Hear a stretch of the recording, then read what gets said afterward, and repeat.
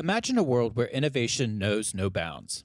At BAE Systems Fast Labs, we're pioneering advanced technology and defense research, shaping the future of safety and security. Explore our website to uncover a realm of cutting-edge projects, collaborations, and visionary thinkers. Whether you're a tech enthusiast, a defender of freedom, or just curious, Fast Labs is where groundbreaking solutions are born. Join us and be part of the future today. Visit www.baesystems.com/fastlabs.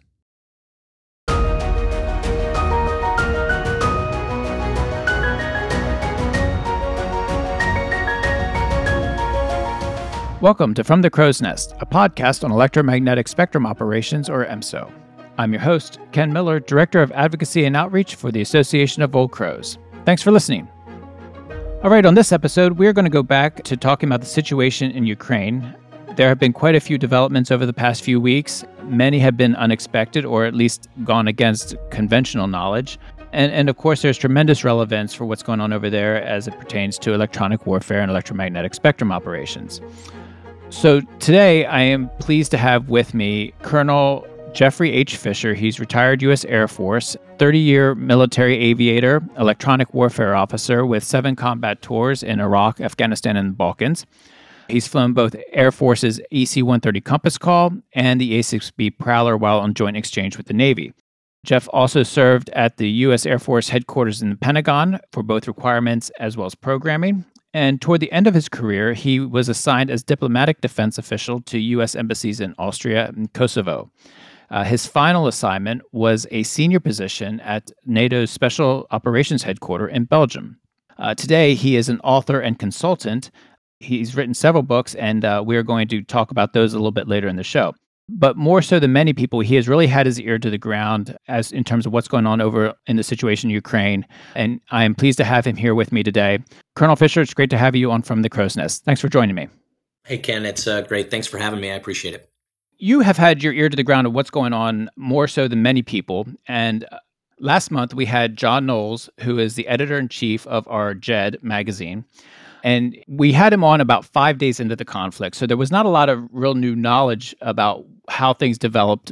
So we were still kind of guessing based on conventional knowledge of how we thought things would happen. We're now about 6 weeks or so into the conflict. And like I said at the opening, there's quite a few developments that have been unexpected. So just to start off, I wanted to get your insight on what we've learned so far from a contextual standpoint about how this conflict has progressed over the last several weeks, and how does it align or conflict with what we've thought about going into the conflict? Sure. Ken, I think it's a good question. And sometimes proximity matters. And I currently live in Austria with my wife, which is a stone's throw, at least from a U.S. perspective, to Ukraine. So sometimes I have a little bit of a different perspective. When we talk about, what's the conventional wisdom of how did things change or what did we get wrong? I think that depends a lot where everyone sits. Chairman Milley was just in front of Congress recently, and he had estimated that the war was going to be far shorter than it's been. And I would also argue that his counterpart in Russia probably is, who guessed that the war would only last 2 days, is having long discussions with President Putin right now on why it's taken well over a month to secure their objectives. Scoping this down to the podcast on electronic warfare, I think that those of us that are EW experts, we owe a little bit of humility as well. For years, we've been talking about when the East finally, conflicts with the West, there's going to be this mud slog fight in the electromagnetic spectrum. And for the most part, that hasn't happened. So we're 6 weeks into that. And I think a lot of people are now reevaluating, me included. Russia had built many new state-of-the-art EW systems, and we're just not seeing them. So there's going to be a lot of retrospect on that. What's interesting is, obviously we talk about Russia as being the peer competitor to the East, and we talked about what they're capable of from a technology standpoint. And certainly we know that they possess some tremendously advanced systems in electronic warfare, but there seems to be a disconnect happening from the technology that they possess and how they are using it tactically and the tactical relevance of that equipment in Ukraine. Could you talk a little bit about how, maybe we focused too much on the technology side and not enough on the tactics or the training or even their military strategy, because we thought that obviously they'd want their goal would be to go into Kiev, but they haven't been able to do that yet. And some of that has to do with the environment they're operating in. Where's that disconnect happening? That's I think we can talk for the whole podcast through that question. Um, Well, you've got 2 minutes, so I mean, Perfect. no. I'll sum it up. It's interesting, right? It's been a while since I've been in, but I don't think much has changed in the way intelligence briefings work. Correct. There's an information or an intelligence officer who'll get up and say, "Hey, here's the new Soviet system, UMTFRATS, that's either a radar system, a surface air missile system, or an electronic warfare system." And they go through basically the technical specs. Hey, this thing's upgraded from analog to digital. It's digitally capable. It's got all new processor systems. Amplifiers are cleaner and more powerful. We assess it to be able to do this. And so we go from that. We make probably as operators a false assumption that just because the capability exists, that they can implement it, and we go with the way we implement it because it's what we know, and we just presume that the Russians can implement their systems the same way we do. I was joking with a friend. I said, if you have that fastest car at the Indianapolis 500, but your driver's an Amish farmer, you're probably going to have some challenges winning that race. And I think maybe we focused a little bit too much on the machineware or the hardware, and not so much on the humanware. And that's a topic of an article that I'm going to have out in Defense Post here in a couple of days. So yeah, I think we failed right there, and not just the intelligence community. I can't, because I got a lot of friends in the intel community, so I got to be careful, right? And I don't think Intel necessarily got it wrong. I can't remember the last time when I worked at the Pentagon that I asked a question of like, okay, well, how well do the Russians implement this? When we talk about combined arms and effects in a full battle space, how well did they train to that level? I never asked that question, and perhaps maybe I should have. Part of it goes down to how they train. I think it's universally accepted, at least I hope it is, that the U.S. armed forces are the best trained in the world.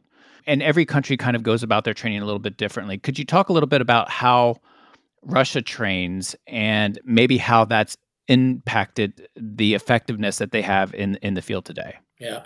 Well, sadly, even as a diplomat, I was never invited to go train with the Russian military, which doesn't shock me. But I gained some amazing insights from a recent article that I would strongly encourage a lot of people to go read. It was in a European publication called L'Economia. It's in English. Don't worry, it's not in Italian.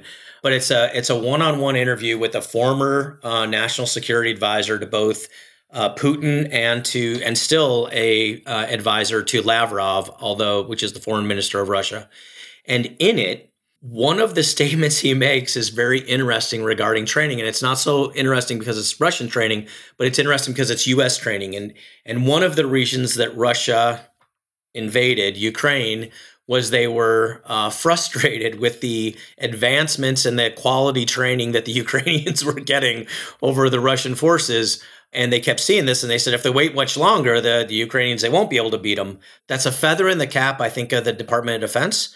I think it's a feather in the cap of the National Guard Bureau, because for the last 30 years, Ukraine has been the beneficiary of the state partnership program with California, who's gone in and basically helped Ukraine shed some of those former Soviet Union, Russian military doctrine, centralized command, centralized control constructs, and move them to decentralized execution, where you give an order to a lieutenant or an NCO, and you expect them to be able to achieve that order through ingenuity, self-awareness. You don't necessarily need to talk to him the whole time. And that's the big problem.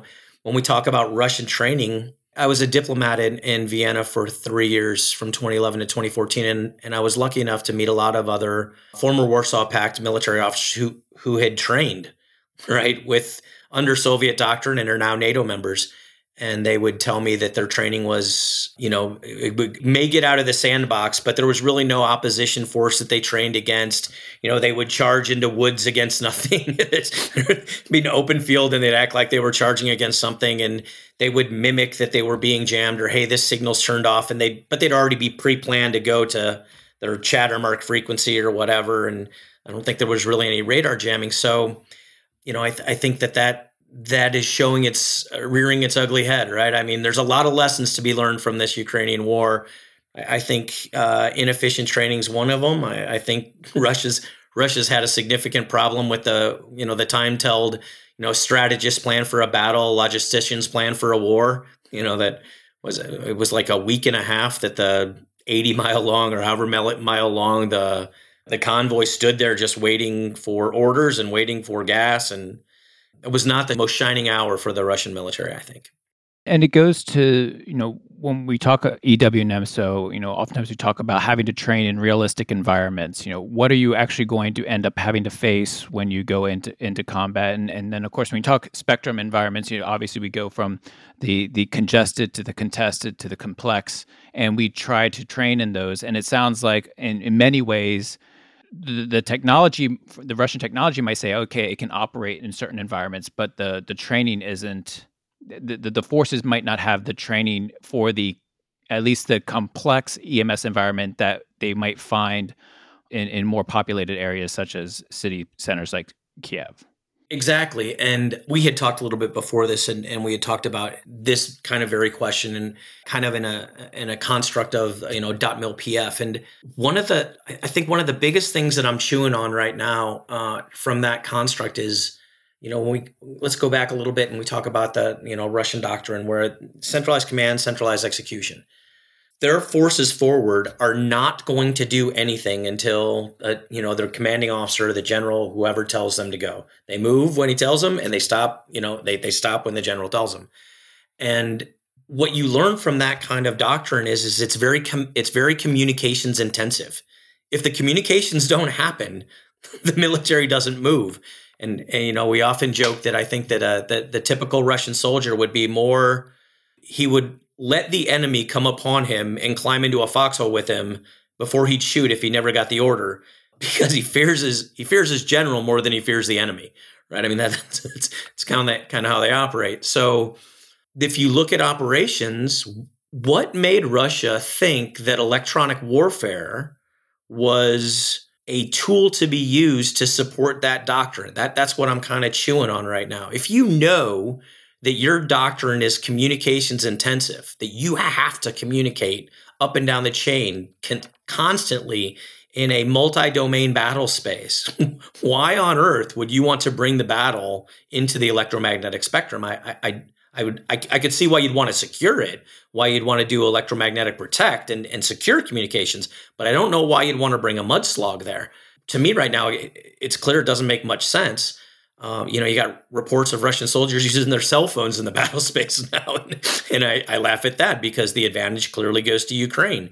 If Russia doesn't want to fight in the electromagnetic spectrum right now, they're ceding a domain, and that this could be an advantage for Ukraine. I don't know what they're doing. Again, I don't hold a clearance anymore. I don't, which allows me to be able to talk to you, by the way. So there's goods and bads there. But it's fascinating. I don't understand it. Perhaps the only reason Russia truly got into the EW game is they saw the massive success that the United States had in Desert Storm 1, in Iraq, in other places, and they said, hey, well, if it works for the U.S., maybe it'll work for us. Perhaps, but then maybe you should have thought about your doctrine change as well. Hello, everyone. I want to take a few minutes to thank BAE Systems Fast Labs for their support for our From the Crow's Nest podcast. To help me with that, I am pleased to be here with Sean Changelet, Chief Scientist at BAE Systems Fast Labs in Merrimack, New Hampshire. Sean, it's great to be here with you. Thanks for joining me. Thanks for having me. I really appreciate it, Ken. So to begin, BAE Systems is well known to our audience as a leader in EW, but Fast Labs might be a bit new. Can you tell us how your part of the organization, Fast Labs, fits into BAE Systems? Yeah, sure. But before I get into that, BAE Systems, like you said, has been a long time leader in EW.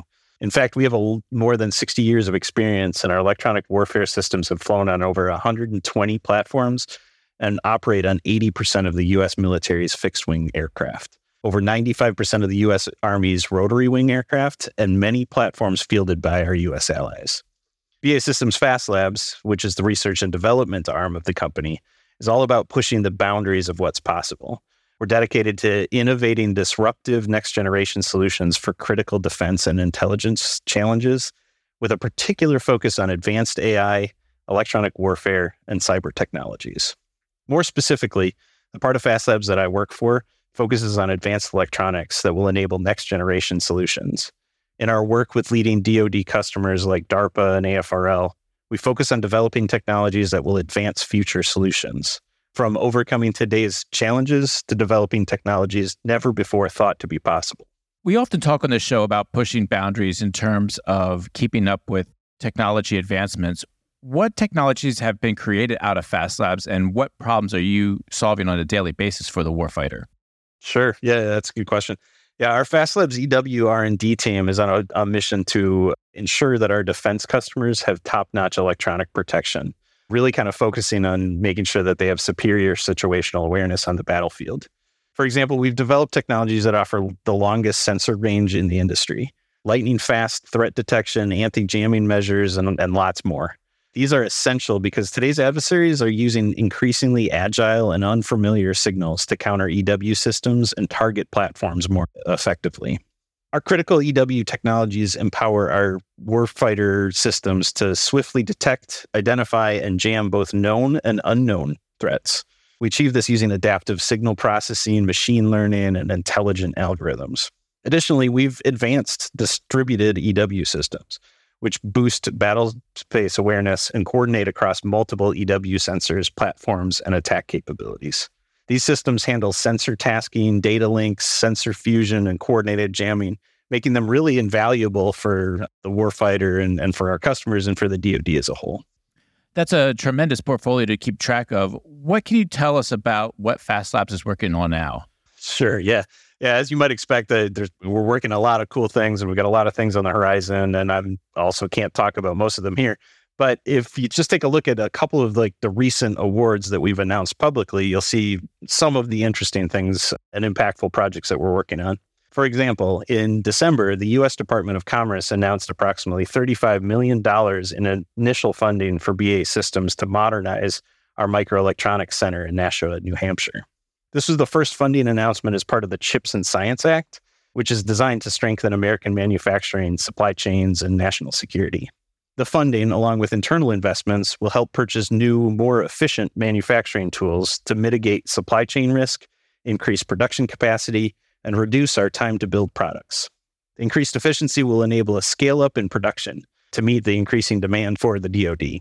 And just before that, in November, we announced a $5 million award from the Office of Naval Research for the COALESCE program. COALESCE, in case you're not familiar, long acronym, but it stands for Common Architecture Amplifier for Low-Cost, Efficient, Swap-Constrained Environments.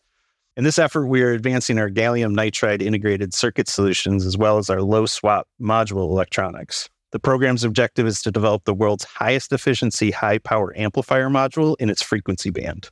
The RF modules will then transition to small form factor U.S. Navy payloads, enabling longer range and greater effectiveness in active electronic warfare applications. So then what is next for Fast Labs and BAE Systems technology development? And if our listeners are interested in learning more, how can they reach out to you? Well, without getting into too many specifics, like I said, not only so much I can say here, but it's safe to say that we're going to continue to work with our partners and teammates in industry within academic research and, of course, with our customers to assure that we're continuing to innovate for the benefit of the warfighter. If you're interested in finding out more, I encourage your listeners to take a look at basystems.com, a wealth of information on what BAE Systems as a whole is kind of working on. Well, thank you, Sean, for taking time to join me. This has been fascinating to learn a little bit more about Fast Labs, and I truly do appreciate it. And now it's time to get back to our show. I know we've heard a lot of presentations in the past about how Russia has organized its forces well for the EW fight, but and on paper they may have, but the centralized command, centralized execution. They don't have an NCO structure, or that's basically, as I understand, it's officers and conscripts basically, and so when we talk dot mil PF, and we've had a lot of conversations here in the U.S. about how spectrum as a domain, and one of the reasons why we talk about it being a domain is because you need to address it across dot mil PF, as we were talking about earlier. You have the doctrine piece, how you're going to fight. You also have organization. We thought maybe that they were organized properly, but it seems to be that they do have holes in how they're organized. But then the leadership and the training and all those other pieces, it seems like we're getting a little bit clearer picture on maybe some of their limitations. One of the developments that happened a couple weeks ago is, and I've only seen it in the news a little bit. There hasn't been much follow up as I've heard. Is that apparently the Ukrainian forces did capture or retrieve some important EW system from Russia. What do you know about that? The system that they captured or at least attained, and what that could mean for even better understanding some of the Russian EW technology. There's I don't know how social media is working in the United States, but I'll tell you, social media in Europe is packed with videos of Ukrainian farmers towing away tanks, armored personnel carriers, electronic attack, ground-based systems, and I think the first order effect of that is the Ukrainian. There's going to be a lot of Ukrainian farmers who are going to have a bumper crop this year when they sell their wares out of their own barn. I don't know. Again, I'm not in the military right now, so I don't know where that's going to go. I know there's probably a lot of people that love to take a look at it, and I think time will tell. I think we should probably stand by on that one and see how that develops. But yeah, this was one of the systems that had been briefed numerous times by our intelligence folks. You can find stuff most likely in JED on it. You can find stuff in Jane's on it. Those are obviously unclassified sources, and even the unclassified sources say it's got some significant capability. So it'll be interesting. And now there was some news coming out today or in the last couple of days about new negotiations or ongoing negotiations about contributing more arms transfers, either from the U.S. or partner countries to Ukraine. There was an approval of a number of different technologies recently by U.S. Congress, including Switchblade drones.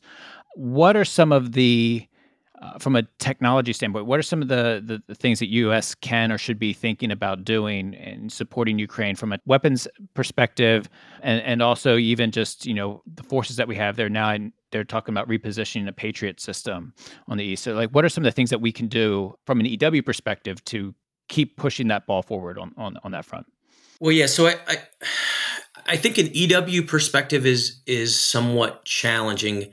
I live in a country that's right next door to Slovakia. As a matter of fact, the Slovakian border is 10 miles from my house. So and Slovakia just gave an S-300 system to Ukraine, right? So this is it's not an S-400, but it's a fairly capable surface-to-air missile system, long range, that the Ukrainians can employ. And the reason that's important is the Ukrainians know how to use this weapon system, right? They're trained in that type of weapon system.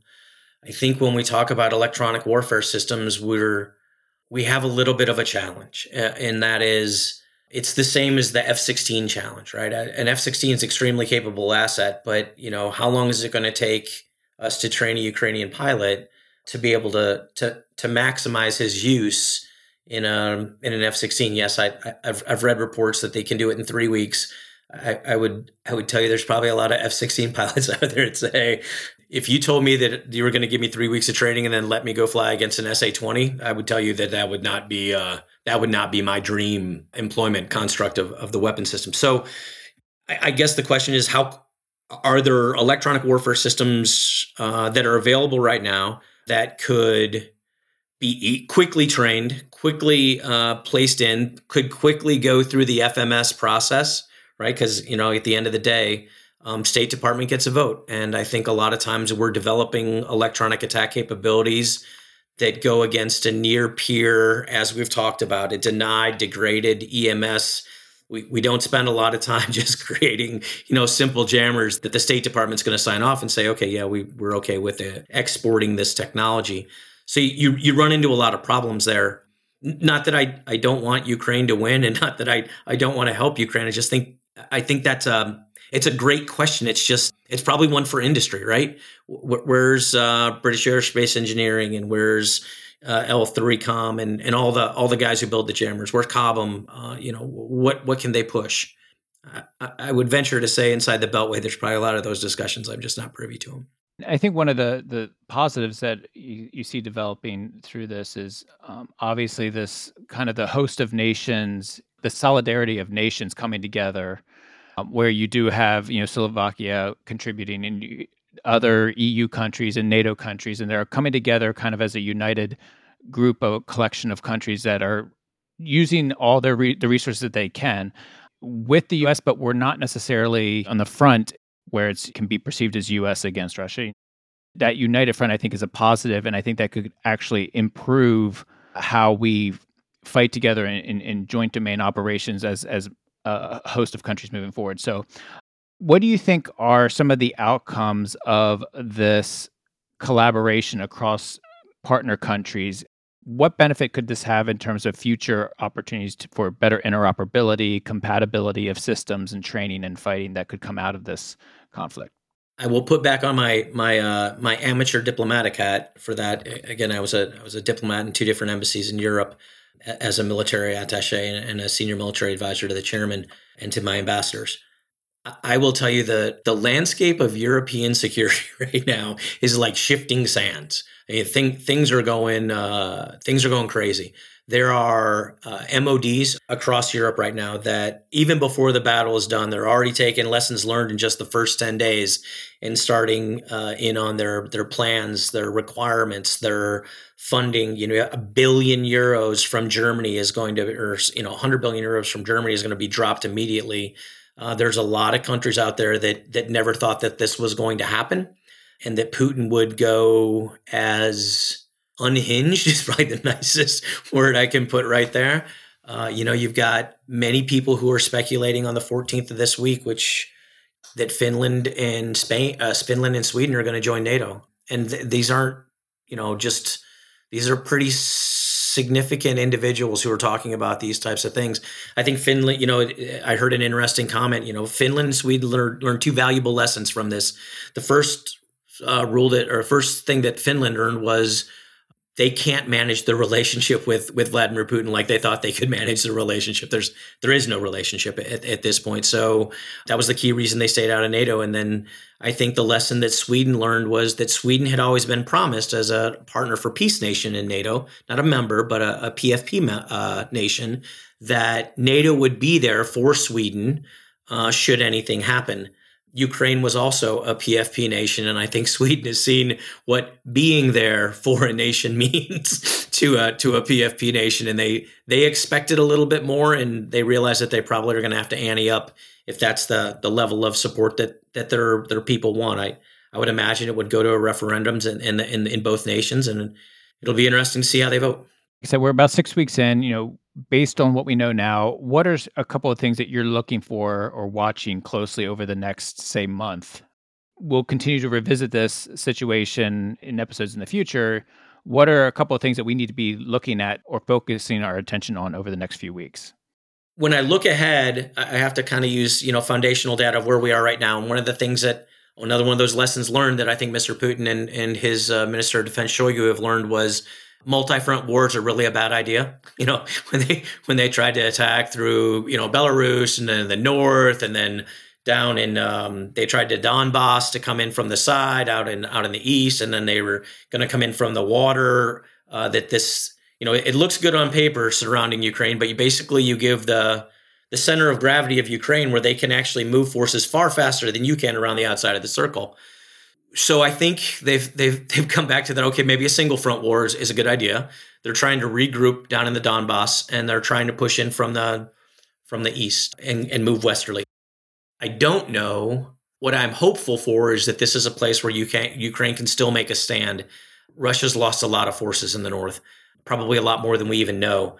That because they're probably not declaring that many. So how well will Ukraine stand against that push from the Donbass and the Mariupol in that whole region? That's my first one. And then the second one is from an international perspective, how much greater will NATO unify and send heavy weapons into Ukraine? The MiG-29s that they keep asking for, they can fly those. They've got guys who know how to fly those. The F-16s, I think, are a little bit of a challenge. The larger Switchblades, I understand, I'm not a Switchblade expert, but as I understand, there's two different sizes of Switchblades. They've been getting the little ones. They want the ones with a little bit of a bigger punch, but the Javelin seems to be, if you're a Raytheon guy right now, that you're pretty happy with I think your stock's going to go pretty well. But the Raytheon and the Stinger, or I'm sorry, the Javelin and Stinger are just they're doing God's work right now. So it's awesome.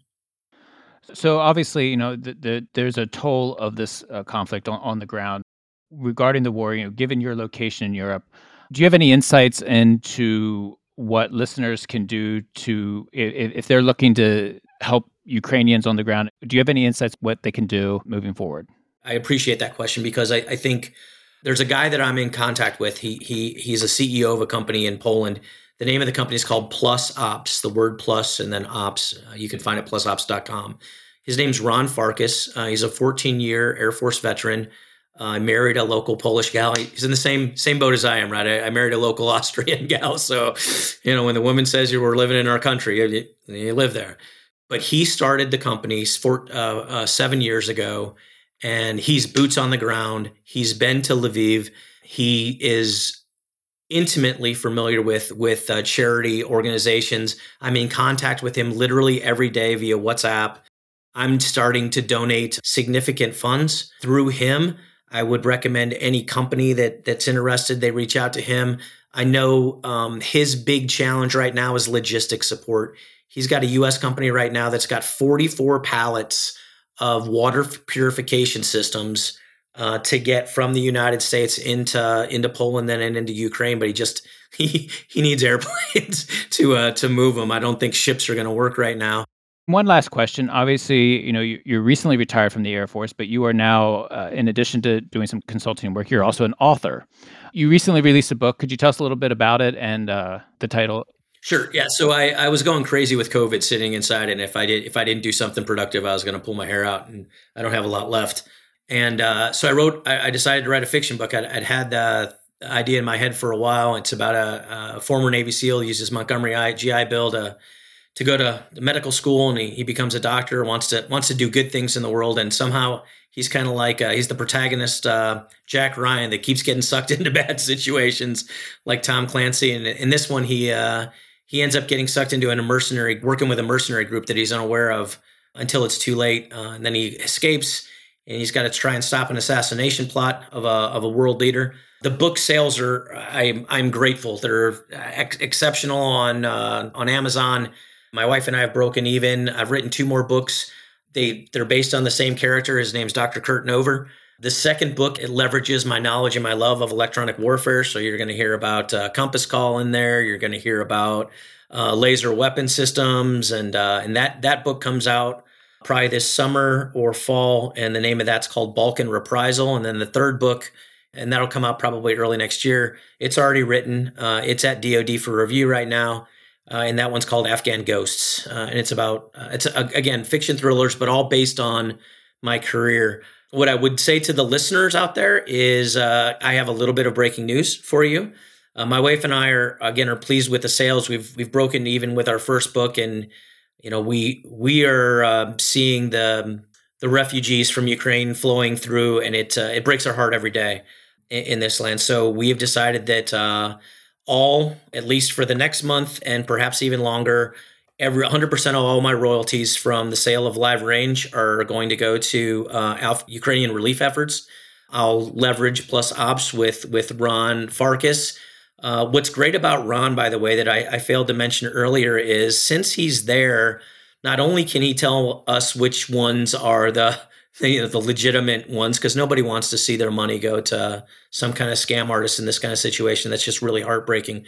But he also knows which ones truly need the money most. Their charity organizations' budgets fluctuate extremely fast. They're fat one day and then, get hit with 50 refugees and they're screaming for money again. So on a fairly real-time basis, Ron and his team out there, boots on the ground, can really advocate and direct for that. And like I said, if there's big donations coming from some of our larger CROs and AOC organization, which we love, right? Because without them, we wouldn't be here. I know that. If they want to get involved, Ron's kind of the guy. But yeah, all of our money's going there. So if you buy the book, if you buy them for gifts, whatever my royalty is going to Ukraine. That's great and very generous. And it's always difficult to know how best you can contribute to the cause, especially given all the challenges of knowing which organizations are on the up and up, and this is a good way of kind of being assured that your contributions and your support are going to the right people. So thank you for that. Thank you, Jeff, for joining me on From the Crow's Nest. I appreciate you taking time out, and look forward to having you back again to have a follow-up discussion on this topic, hopefully in the near future. Sounds good. I hope I get some of my predictions right this time, because I think there's a lot of us that are happy we didn't bet in Vegas before the beginning of this war, because we'd have lost a lot of money. Exactly, and I have a feeling that 5-6 weeks from now we're going to be looking back, and I'll probably lead off with the question: conventional wisdom has basically served. Has proven worthless. So, but thank you for joining me here from the Crow's Nest. Absolutely, Ken. You have a great day. Take care. That will conclude this episode of From the Crow's Nest. I'd like to thank my guest, retired U.S. Air Force Colonel Jeffrey Fisher, for joining me. I'd also like to mention that we are currently conducting a listener survey that you can find wherever you download your podcast or on AOC's website at crows.org. On our website, you can also find more information on our sister podcast, The History of Crows, where we chronicle the history of electromagnetic spectrum operations from the earliest inventors to the latest operations. Thank you for listening.